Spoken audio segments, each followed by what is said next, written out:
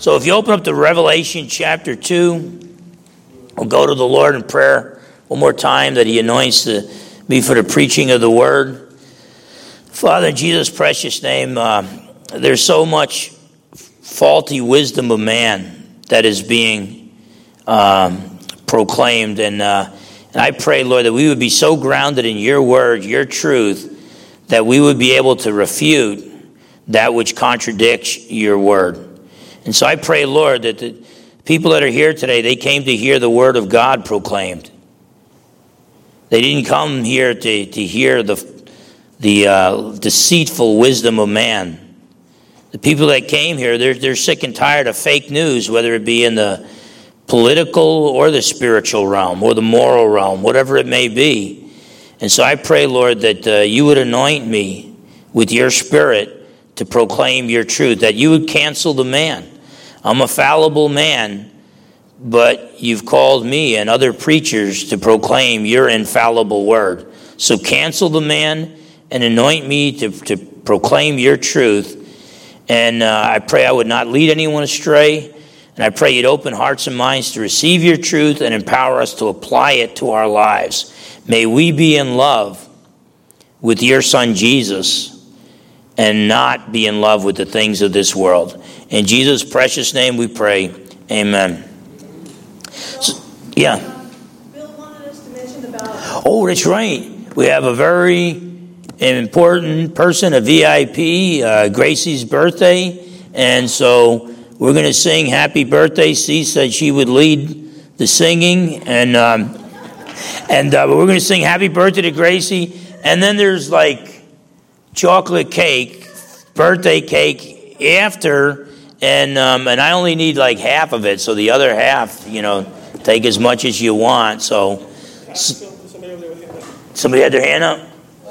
They're individual cupcakes, actually. Okay, it's individual cupcakes. Okay, but they're chocolate, right? Some of them are chocolate. Some of them are.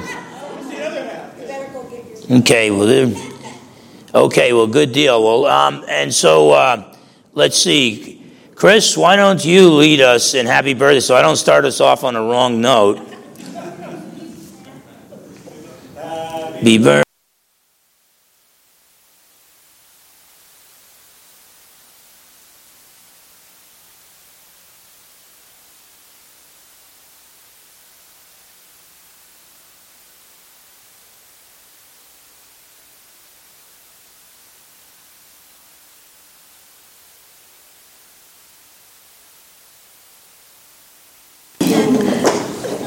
Okay, so Revelation chapter 2. Now we're talking about some of the problems with the Word of Faith movement, that it's actually a blending of the mind science cults, like Christian Science and Unity School of Christianity, a blending of the mind science cults with biblical Christianity. And since the mind science cults were really Hinduism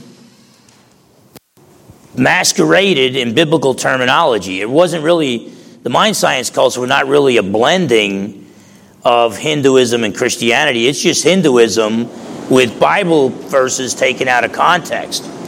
Now, what E.W. Kenyon out of Seattle did in the early 1900s, he tried to blend the mind science cults, which is pretty much Hindu type thought.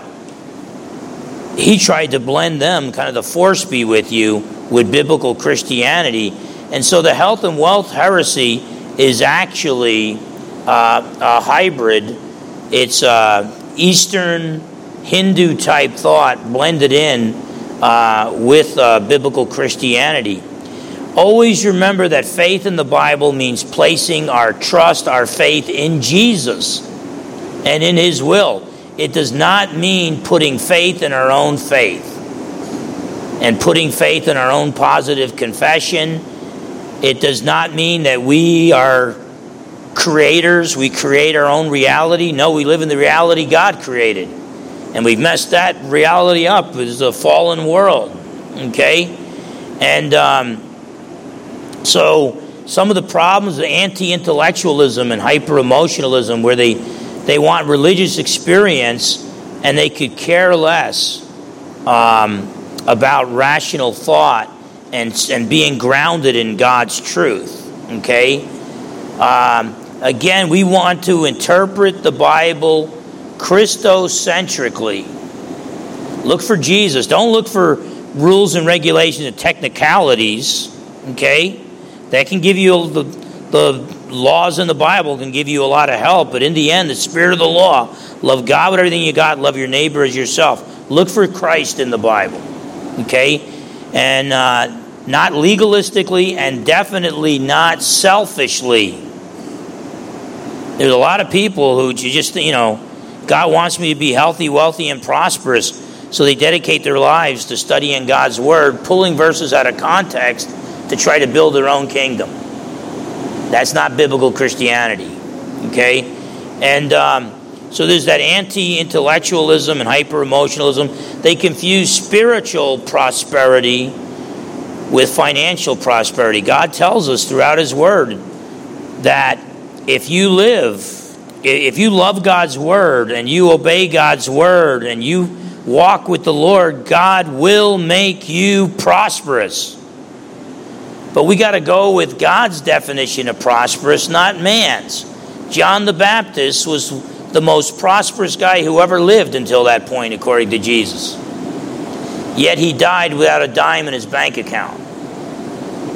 In fact, I don't even think he had a bank account. I doubt if Paul had a bank account. Okay? And so never confuse spiritual prosperity with financial prosperity. By the way, if you're out there and you make really good money, you're rolling in the bucks, this message does not condemn you. Okay? Now, by the way, wealthy people are less likely to see their need for the Lord because, you get sick, you write a check. Some people, they get sick, all they can do is pray. And that's why the poor were so open to the gospel. But God has chosen to financially prosper many believers. Okay? Now, the more you have, whatever it is, whether it's talent or treasure or time, the more accountable you are to God. So I believe if it's God's will that you be wealthy, then it's also God's will to give you the gift of giving. And believe me, I'm telling you, I have seen some poor people who will not give anybody a dime when they can afford to give somebody a dime. And I've seen some wealthy people that when you do the math, they're giving 30 to 40% of their income. Not just to the church, but to help other people in times of need. And I could mention names, but I'm not gonna. I don't want to take the rewards away from them. And, I see these people. I see some people that, they finance foreign missions work. And I think, Lord, why did you prosper them financially and not me? And then I realize how giving they are. And it's okay, that's a pretty good reason right there. And but whatever the case, never confuse spiritual prosperity with financial prosperity. Corrie ten Boom and her sister and her family were some of the godliest Christians of their generation. And they were not only broke, they were sick, and they were tortured in concentration camps for standing up and protecting the lives of innocent Jews. That's prosperity in the eyes of God. Okay? And, okay, now, we mentioned last week praying in Jesus' name. Praying in Jesus' name just means praying in accordance with Jesus' will. We looked at John 5:43 and 6:38. Jesus said, I came from heaven not to do my own will, but the will of him who sent me. He also said, I came not in my own name, but in the name of the one who sent me. Praying in Jesus' name is not an abracadabra magic formula. Praying in Jesus' name means you're praying in accordance with Jesus' will. And if you pray in accordance with his will, you have his authority. It's like in the days of checks. I still write checks. I'll be the last one to write checks. But in the old days, if I wanted John to cash my check, I would sign the back of my check, and then I'd give him a picture ID of me, like my driver's license. He'd go to his bank. He'd sign underneath my name. And they trust John because he goes to that bank. They see my signature and my driver's license, and they would cash my check for him. Why? Because he went in my name. He went with my authority. Okay? And so keep that in mind. Yes, God will give you anything you pray for in Jesus' name. But in Jesus' name does not equal abracadabra or open sesame. Okay? It's not a secret formula. You know, the health and wealthers think they've got these secret formulas in the Bible where they can command God and he has to obey. That's not the God of the Bible. That is not the God of the Bible. Okay? And so keep in mind, you know, God will answer any prayer you pray in Jesus' name, but that means you prayed a prayer in accordance with his will. Now, if you have the amount of spiritual discernment that I have, you very rarely know when you're praying in Jesus' will. I mean, when God says he wants the gospel to be preached to all nations, then I know, yeah, in Jesus' name, Lord, send out workers into the harvest to preach the gospel to all mankind. Well, we know that's in accordance with the Lord's will.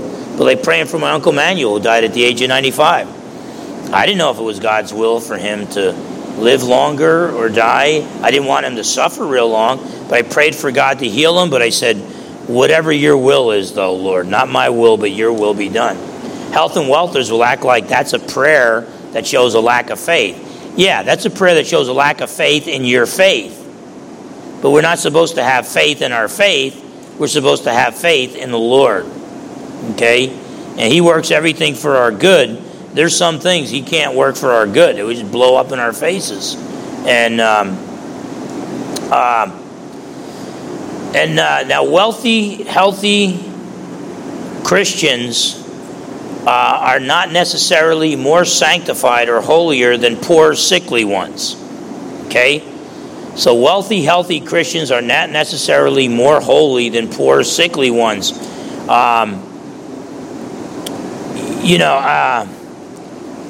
You can, if you're healthy and then you see a Christian lady in a wheelchair, that doesn't mean that because that lady's in that wheelchair, she must have a lack of faith or unconfessed sin. No. Like I remember when Stella's health was failing her. And she continued. She stayed true to Jesus. She was a prayer warrior. She proved that she would still worship Jesus even if her health failed her. And even if she didn't have a lot of money. So far, I've only proven that I can worship Jesus when I'm, in a general sense, pretty healthy. And all my bills are paid for. You know, you outlaw Christianity, and all of a sudden I can't figure out how to pay the bills, and me and the missus got to be homeless or something. I mean, and then our faith is going to be tested. And but just because certain Christians are healthy and wealthy, that doesn't make them more sanctified or holier than poor, sickly ones. So look at Revelation chapter 2, verse 9. This is when Jesus has this message. 7 messages for the 7 churches of Asia Minor. And starting at verse 8, he gives a message to the angel. That's the messenger of the church in Smyrna. It could be an angelic being or a human messenger. The word angelos just means messenger. And so he says in verses 8 and 9, and to the angel of the church in Smyrna, write, these things says the first and the last, who was dead and came to life. The first and the last is a title of God. And God the Father was never dead and then had to come back to life. God the Holy Spirit was never dead. So that's Jesus who's talking. Jesus is claiming to be God. I know your works, tribulation, and poverty, but you are rich. Then he goes further from there. But we'll stop there for our purpose. I know your works, tribulation, and poverty, but you are rich. Let me tell you, I have no idea what that means unless what he's saying is that they were physically and financially poor, but spiritually rich. Okay? Let me repeat that. They were physically and financially poor, yet they were spiritually rich. So your financial bank account does not always correlate with your spiritual bank account. By the way, with the health, wealth, and prosperity movement, it only takes one exception to refute their rule. Because what they're teaching is, if you are healthy, if you are obedient to the Lord, and you're trusting in the Lord, and you have no lack of faith, no unconfessed sin, you will be healthy, wealthy, and prosperous. By the way, they have a hard time explaining physical death. Because I don't know how you could be healthy, wealthy, and prosperous and die. So we're still part of this cursed creation. And but whatever the case, so the church of Smyrna, they were financially poor but spiritually rich. Look at the church of Laodicea, Revelation 3. The lukewarm church, the church of Laodicea, and verse 17. Jesus says to them, because you say, I am rich, have become wealthy, and have need of nothing, and do not know that you are wretched, miserable, poor, blind, and naked. So this church is the exact opposite. They had physical and financial wealth. They didn't think they needed anything. They thought we could just take care of ourselves. We're so wealthy.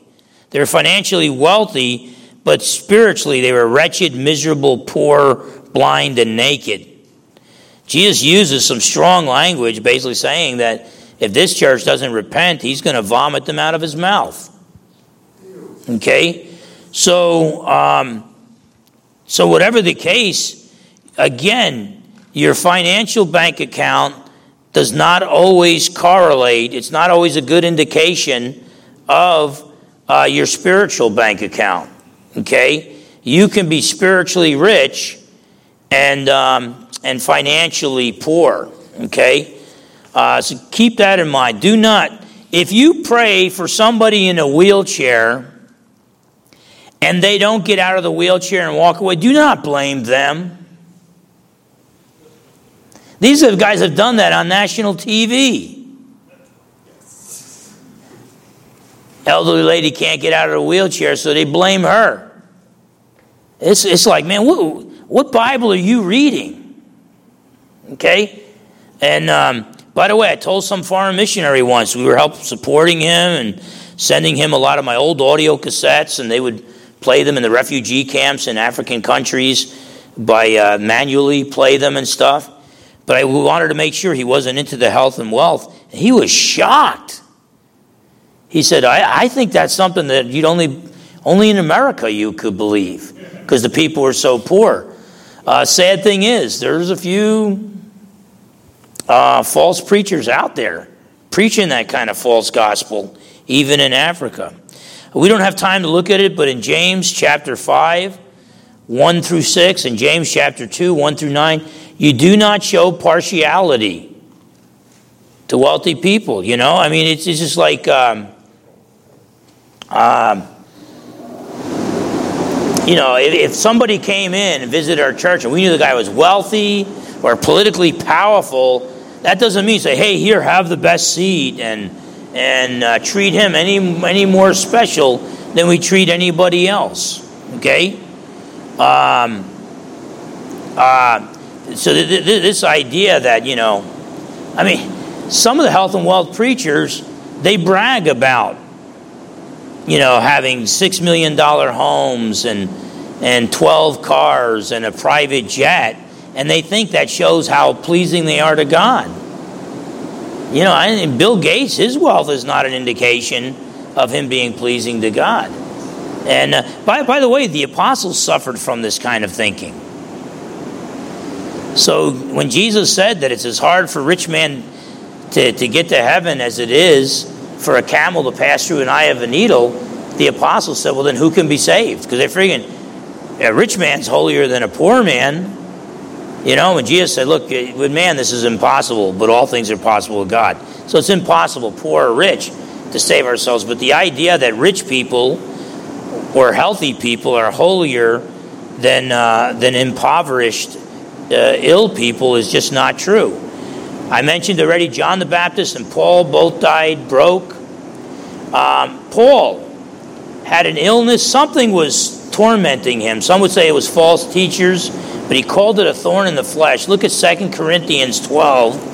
2 Corinthians chapter 12.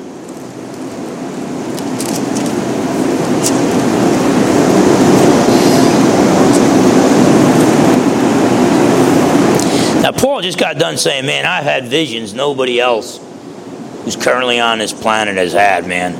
You know, I was taken up, I don't know if it was in body or in spirit, to the third heaven, to the throne room of God. But then he was saying, but God didn't want me to boast. So he also allowed me to have a thorn in the flesh. So 2 Corinthians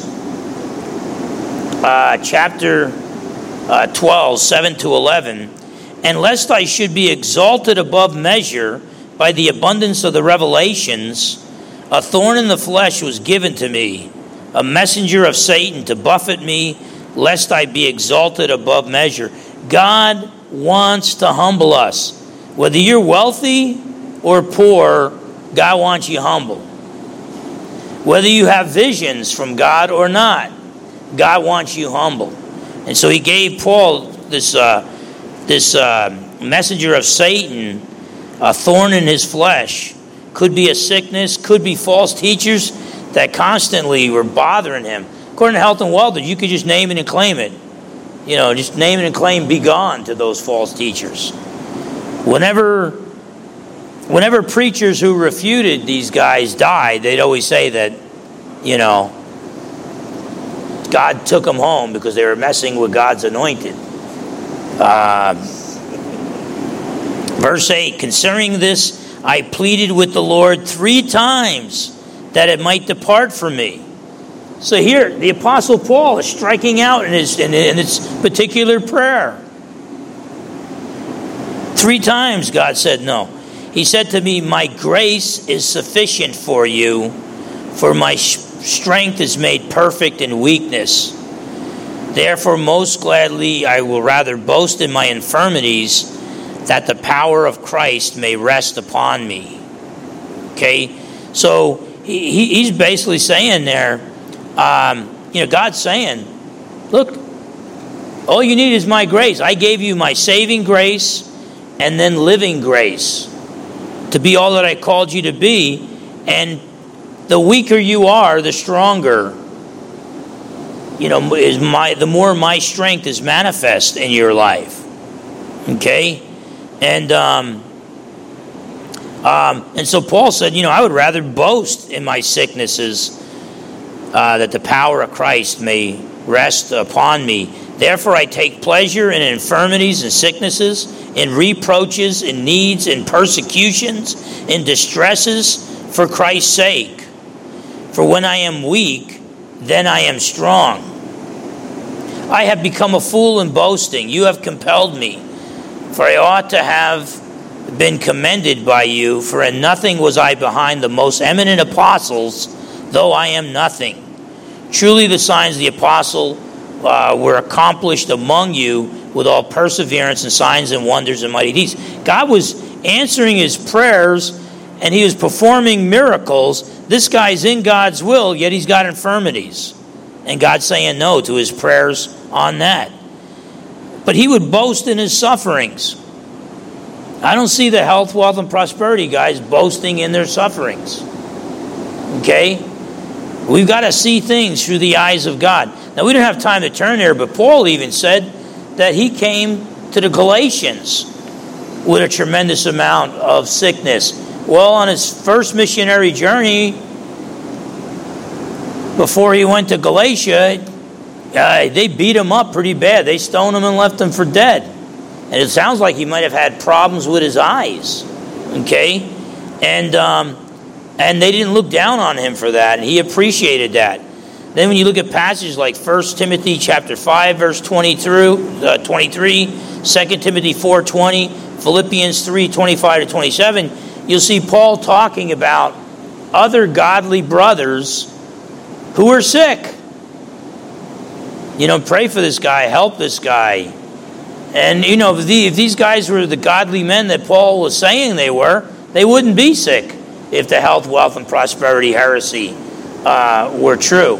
In fact, Paul even told Timothy, because of your stomach ailment, drink a little bit of wine with your food, not just water. But back then, the water was so polluted, okay, he drank a little bit of wine with it just to kill the germs and give it some flavor, but to kill those germs so it doesn't kill you. Paul's saying, Timothy, your stomach is messed up, And I can relate to that. It's probably the only thing I got in common with Timothy is I got stomach issues. And but Paul's saying, hey, and he probably got the advice from Luke, who was a physician, but he said, hey, take a little bit of wine with your food and it will help with the digestion there. And why not just say, hey, look, what do you got? Unconfessed sin, Timothy? Lack of faith? Just name it and claim it. That stomach pain will be gone. So that would be like us saying today, hey, if you're really sick, pray about it. And if you're still sick, take some medicine or go see your doctor, okay? And the man born blind, look at John chapter 9. John chapter 9.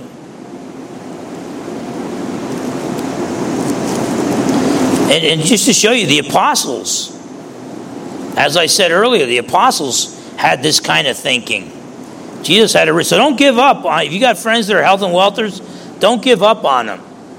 But just preach the true Jesus and the true gospel to them, and maybe they'll come around. Okay? John 9, 1-3. Now, as Jesus passed by, he saw a man who was blind from birth. And his disciples asked him, saying, Rabbi, that means teacher, Rabbi, who sinned, this man or his parents, that he was born blind? So they figured if the guy's born blind, either he sinned while he was in his mother's womb, because they didn't believe in reincarnation, or maybe his parents sinned, and he's getting punished for his parents' sin. So the guy's born blind. Who sinned? This man or his parents? Jesus answered, neither this man nor his parents sinned, but that the works of God should be revealed in him. Okay? But the point we're focusing on here is just because you're sick doesn't mean you sinned and brought it on yourself. Okay? Now, if you like smoking 2 packs of cigarettes a day and downing 2 6-packs of beer every night, okay, there's a good chance that a lot of the sicknesses, even stuff that could kill you, is because of your sinful activity. You're not treating the body as the temple of the Holy Spirit, okay? And I could probably say the same, maybe to a lesser degree, about eating too much sausage or something, but that comes too close to home, so I'm gonna hold off on that one. But basically, there are practices that you could do. I mean, if a person is sexually promiscuous and they get a venereal disease, there's an example where that guy sickness is directly caused by his sinful activity. But more times than not, we get sick. Let me say this too. Hear me out on this. All sin, all sickness, and all physical death and sickness, it can all be traced back to sin. But we're tracing it back to Adam and Eve's sin in the garden. And we inherited a sin nature, and we're in a fallen world. So it doesn't mean you did something to bring it on yourself. Okay? But it basically means living in a cursed creation, we're going to suffer. The difference between us, we suffer just like non-believers suffer, only when we suffer, we don't suffer alone. Amen. The King Jesus is with us. Look at Job chapter 2.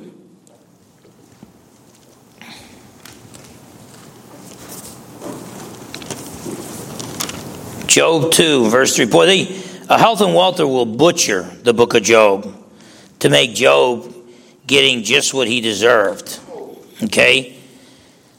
Satan goes into heaven with the sons of God, other angelic beings. He has access to heaven. We saw that in Revelation chapter 12, the book of Zechariah, and here. Job 2 verse 3. Then the Lord said to Satan, have you considered my servant Job, that there is none like him on the earth, a blameless and upright man, one who fears God and shuns evil?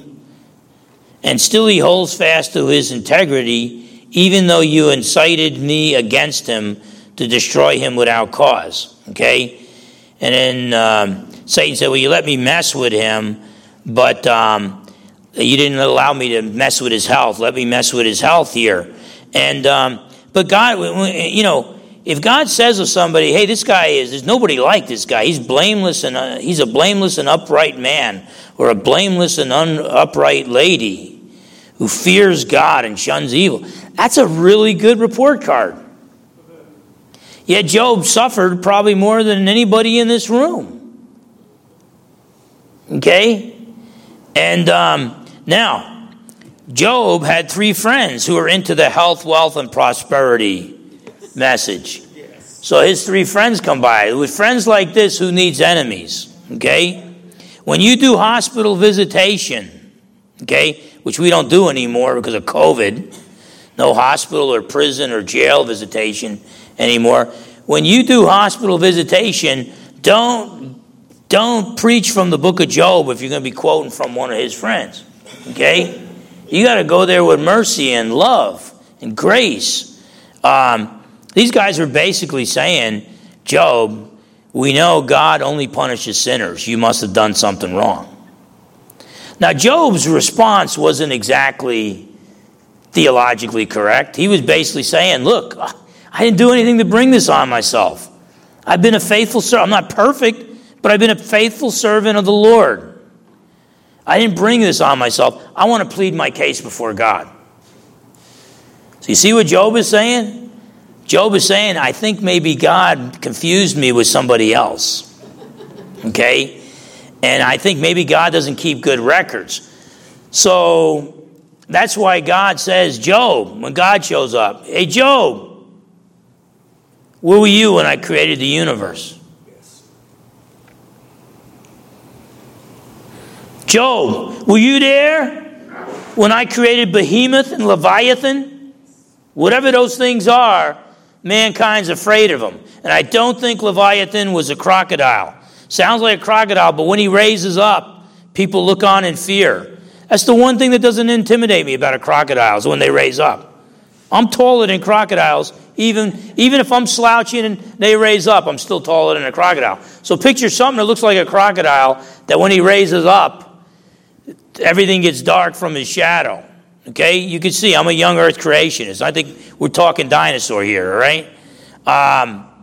But God's like, you can't control that thing.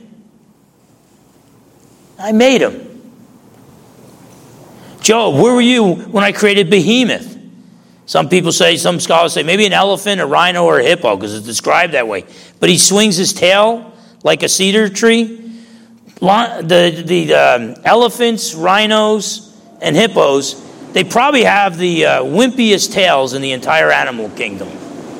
Okay? But God is like saying, Job, who are you to question me and my record keeping? Okay? I created the universe. I created creatures you can't control. Creatures you're afraid of.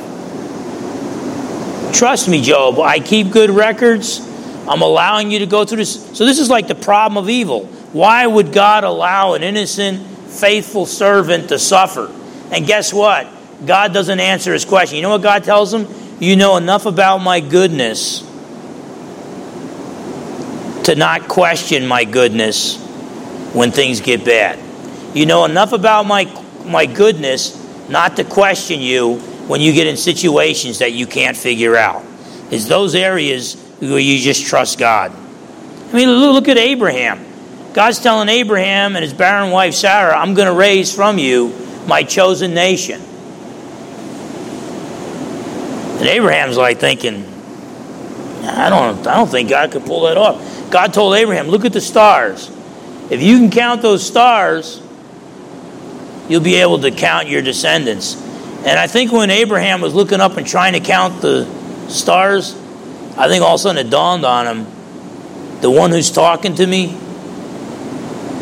created those stars. And if he could create the universe, he can bring his chosen nation from my wife's barren womb. And then Abram believed God, and God credited it to him as righteousness. And so Job experienced undeserved suffering. Now, what did God say to Job? Hey, look, Job, I'm the creator, you're not. You know I'm good, just trust me. I know what I'm doing, okay? Probably the only one who can make that statement, and it's really true, is the triune God. But then he said, now, let me tell you, Job, I am really upset with your three friends. I need you to offer sacrifices for them, because I'm really, really upset with them. And so Job experienced undeserved suffering. Look at Psalms. Let me just explain Psalm 73. When you read through that, this guy is like, in fact, look, I'm going to just turn there so I don't butcher it with the Phil Fernandez paraphrase. Psalm 73.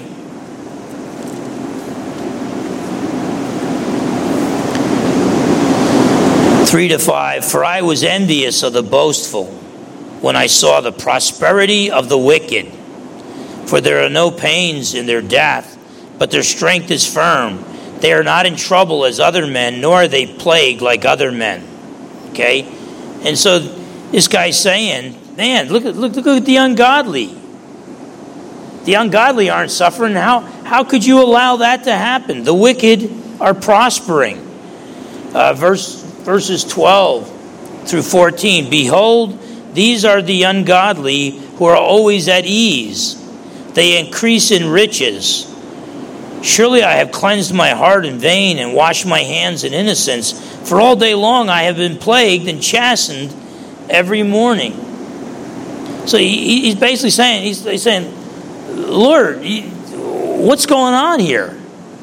I know you're a good God, but how come the wicked prosper and the godly are in pain and suffer? It doesn't make sense to me. Look at verses 16 to 18. When I thought how to understand this, it was too painful for me. It was too painful for him to say, the wicked prosper, the godly suffer. It says it was too painful for me until what? Until I went into the sanctuary of God. Then I understood their end. Surely you set them in slippery places. You cast them down to destruction. See, what happened was he was intellectually trying to come up with a purely intellectual solution to the problem of innocent human suffering and why the wicked prosper, and he couldn't, and it was bothering him until he went into the house of God to worship. Well, what did Job do in Job 1 when all these bad things started happening to his family? He put on sackcloth and ashes, he tore his clothes, he dropped down to the ground, and he worshiped. So anytime you suffer, you got a choice to make. You can either blame God and just make it worse, or you can worship God and just acknowledge, Lord, this is too big for me. I can't handle it. I'm just leaving it in your hands. For him, it was like, man, why did the wicked prosper and the godly suffer? I didn't understand that until I went into the house of the Lord to worship, and then it dawned on me. Believers need to stop judging the justice of God based on what happens in this life. You got to add to that wicked man, you got to add an eternity of torment and suffering. To the godly poor man, you got to add an eternity of joy and rewards in fellowship with Jesus. When you look at it from the eternal perspective, You know, I mean, this is why Blaise Pascal said the only good thing about, he was exaggerating, he's using hyperbole. The only good thing about this life is the hope of another life. Okay? And so God will bring justice in the hereafter. You see, the Bible does teach that there will be complete healing and the redemption of our bodies, no more suffering, no more pain. There'll be prosperity, but that comes when Jesus returns. Okay? Look at Romans 8:18. I've got other passages that are listed there that you could look up when you get home. But Romans chapter 8 and verse 18, Paul says this, "For I consider that the sufferings of this present time are not worthy to be compared with the glory which shall be revealed in us." We're all going to suffer to one degree or another. No matter how poor or how rich we are, we're all going to suffer. If we're believers, Jesus promises in general, believers are going to suffer more than non-believers because we get persecuted for our faith. Okay? But the sufferings we go through now are nothing when you compare that to the glory that's going to be revealed to us when Jesus returns. So we are promised health, wealth, and prosperity, crowns, complete healing, redemption of our bodies. Our mortal bodies will put on immortality. Crowns, thrones will reign with Christ, prosperity. But that's not promised until Jesus returns. Right now, he promises us persecution. Right now, he promises us suffering. We will get health, wealth, and prosperity, but not now. So that with the health and wealthers, their timing is off. Health and wealth will come when Jesus returns. Look at Acts 3.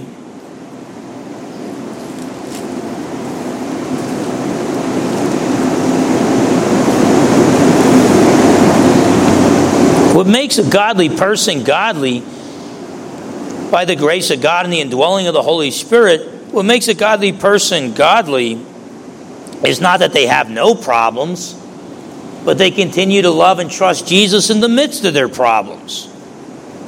Our faith gets tested, and we still cling to Jesus. Job never gave up on God. His theology was a little bit warped, but he never gave up on God. Acts 3, 6-8.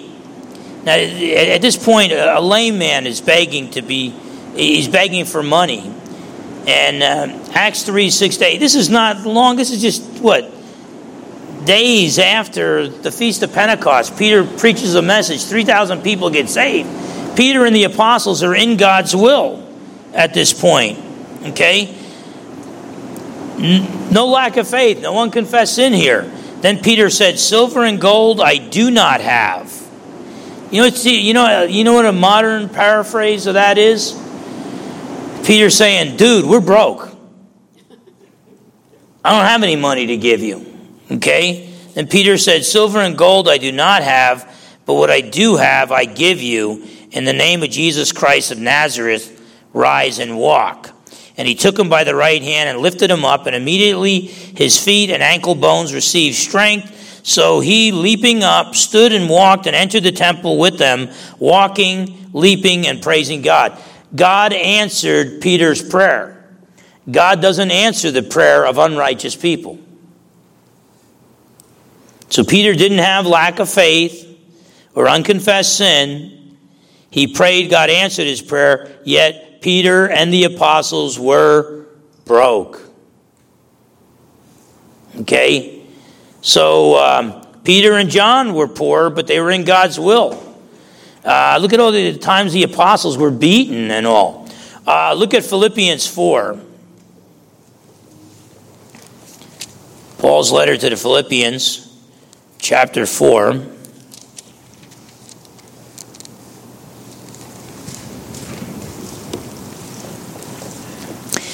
Paul, and this is verses 10 through 13.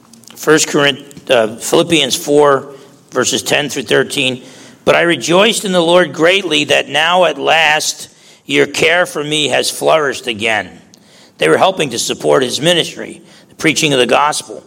Though you surely did care, but you lacked opportunity. So they wanted to help at other times, but weren't able to. But he's thanking them because they did share with his ministry. Not that I speak in regard to need, for I have learned in whatever state I am to be content. I know how to be abased, and I know how to abound. He knows how to be hungry and how to have his belly filled. Everywhere in all things I have learned both to be full and to be hungry, both to abound and to suffer need. I can do all things through Christ who strengthens me. Now that verse is probably the most commonly verse taken out of context. I can do all things through Christ who strengthens me. So I can name a Corvette in Jesus' name. No, I can do all things through Christ who strengthens me. What that Paul just gets done in its context, I can survive and thrive spiritually no matter what situation I'm in. Whether I'm hungry or filled, poor or rich, I can do everything God's called me to do through Christ because he's the one who strengthens me, not material wealth. Paul says in 1 Timothy 6 that godliness is in contentment. See, if you're in God's will, be content with the social class you are in. God's called you to be a missionary and you're poor, be content with being poor. Now, if God's called you to be a businessman and you're wealthy, be content with that. But then you make sure you use that wealth for the glory of God. Now, if you're out of God's will, never be content. Keep in mind, Paul's talking to the Philippians, not the Bremertonians. Okay? He's already saying, you guys are contributing to my ministry. Paul writes a letter to them. It's not like the Corinthians where he's got all this garbage to slam them about. He just writes to them over and over again, rejoice in the Lord always. Again, I say rejoice. This is a strong church here. They're being all that God called them to be. They're supporting his ministry. And because they're putting God's kingdom and his righteousness first, Paul says, okay, well then God is going to, you need to be content. Okay? I need to be content. So if you're in God's will, be content with the social class you are in. Now, if you're out of God's will, never be content. If you're the President of the United States and God called you to pump gas in Oregon, then you need to resign and go pump gas in Oregon. But if you're pumping gas in Oregon and God's called you to be the President of the United States, okay, you need to change your address real quick there. And so, if you're living a slimy, sinful life and say, well, I'm content. Well, you shouldn't be. You're a spiritual and immoral slob. You shouldn't be content. God is never pleased with mediocrity. Okay? And so if you're out of God's will, don't be content. Get into God's will. If you're in God's will, be content with the social class that you're in. Okay? God's called me to study the Word and preach to as many people as I can. And that's like this many people. But there's guys out there that are preaching to that many people. Okay? As long as it's not me being lazy, I need to be content. Okay? I've got buddies that are like 1,000 times more famous than me. That's okay. That's okay. As long as I'm doing what God called me to do, be content. So the godliness is not in how wealthy you are. Are you content? Okay? Even godly believers experience sickness, fatigue, poor eyesight, cavities, obesity, poverty, and eventually death. We're part of this cursed creation. We don't try to get sick, but being sick is not evidence, or being poor is not evidence that you're being ungodly. Now, God promises he's going to work everything for our good, and he's going to give us good gifts. But what we think is a good gift, and what God knows is a good gift, are often two different things. We think we need a beautiful church building. Okay, and look at where we're at. Okay, as long as we're being what God's called us to be, we need to be content. Okay, just a couple other heresies, and then I'll just close with a few passages here. The health and welters claim that Jesus' saving work was not complete on the cross. So even though Jesus said it is finished on the cross, and even though the Lord's Supper we celebrate Jesus' broken body and shed blood, they say that wasn't enough. Supposedly they think he had to go to hell. Well, nobody right now is in hell. There are a lot of people in Hades, but Hades is going to be emptied into the eternal lake of fire. Just read Revelation chapter 20, the last few verses. But they think he supposedly had to go to hell, and demons were beating him up in hell, and then he had to become born again in hell. It's like, guys, you're making this stuff up. Okay? And no, when Jesus said it is finished, he had done everything that was needed to be done to provide salvation for us. They also say that Christians are gods with a small g. That's the lie of Satan in the garden. Satan said, if you disobey God, you shall not die, but you shall become as gods. Okay, we are not gods with a small g. Isaiah 43:10, before me there was no God formed, nor will there be one after me. There's only room for one God in the universe, and that's the triune God, the Father, Son, and Holy Spirit, the one true God. We do not create our own reality. And so I just want to leave us with a few passages here. I don't have them in your notes. You can write them down if you want. But you can turn to Matthew chapter 6. But I'll just quote the first two for you. But Matthew 6.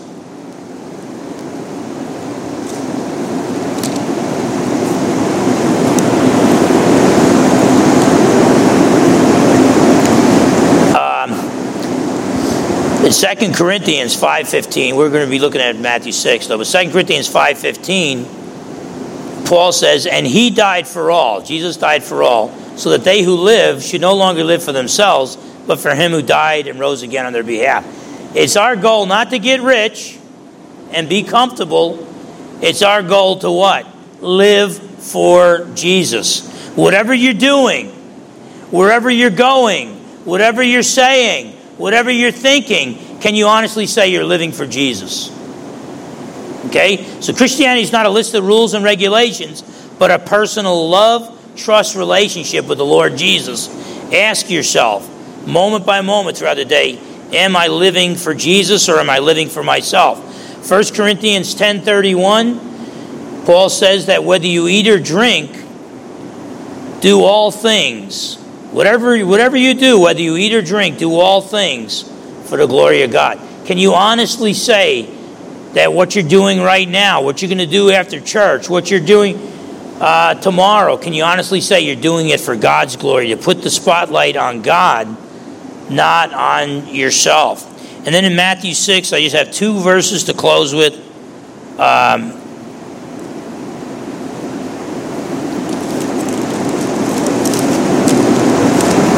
Matthew 6 and verse 33, but seek first the kingdom of God and his righteousness, and all these things shall be added to you. And he's talking about our needs.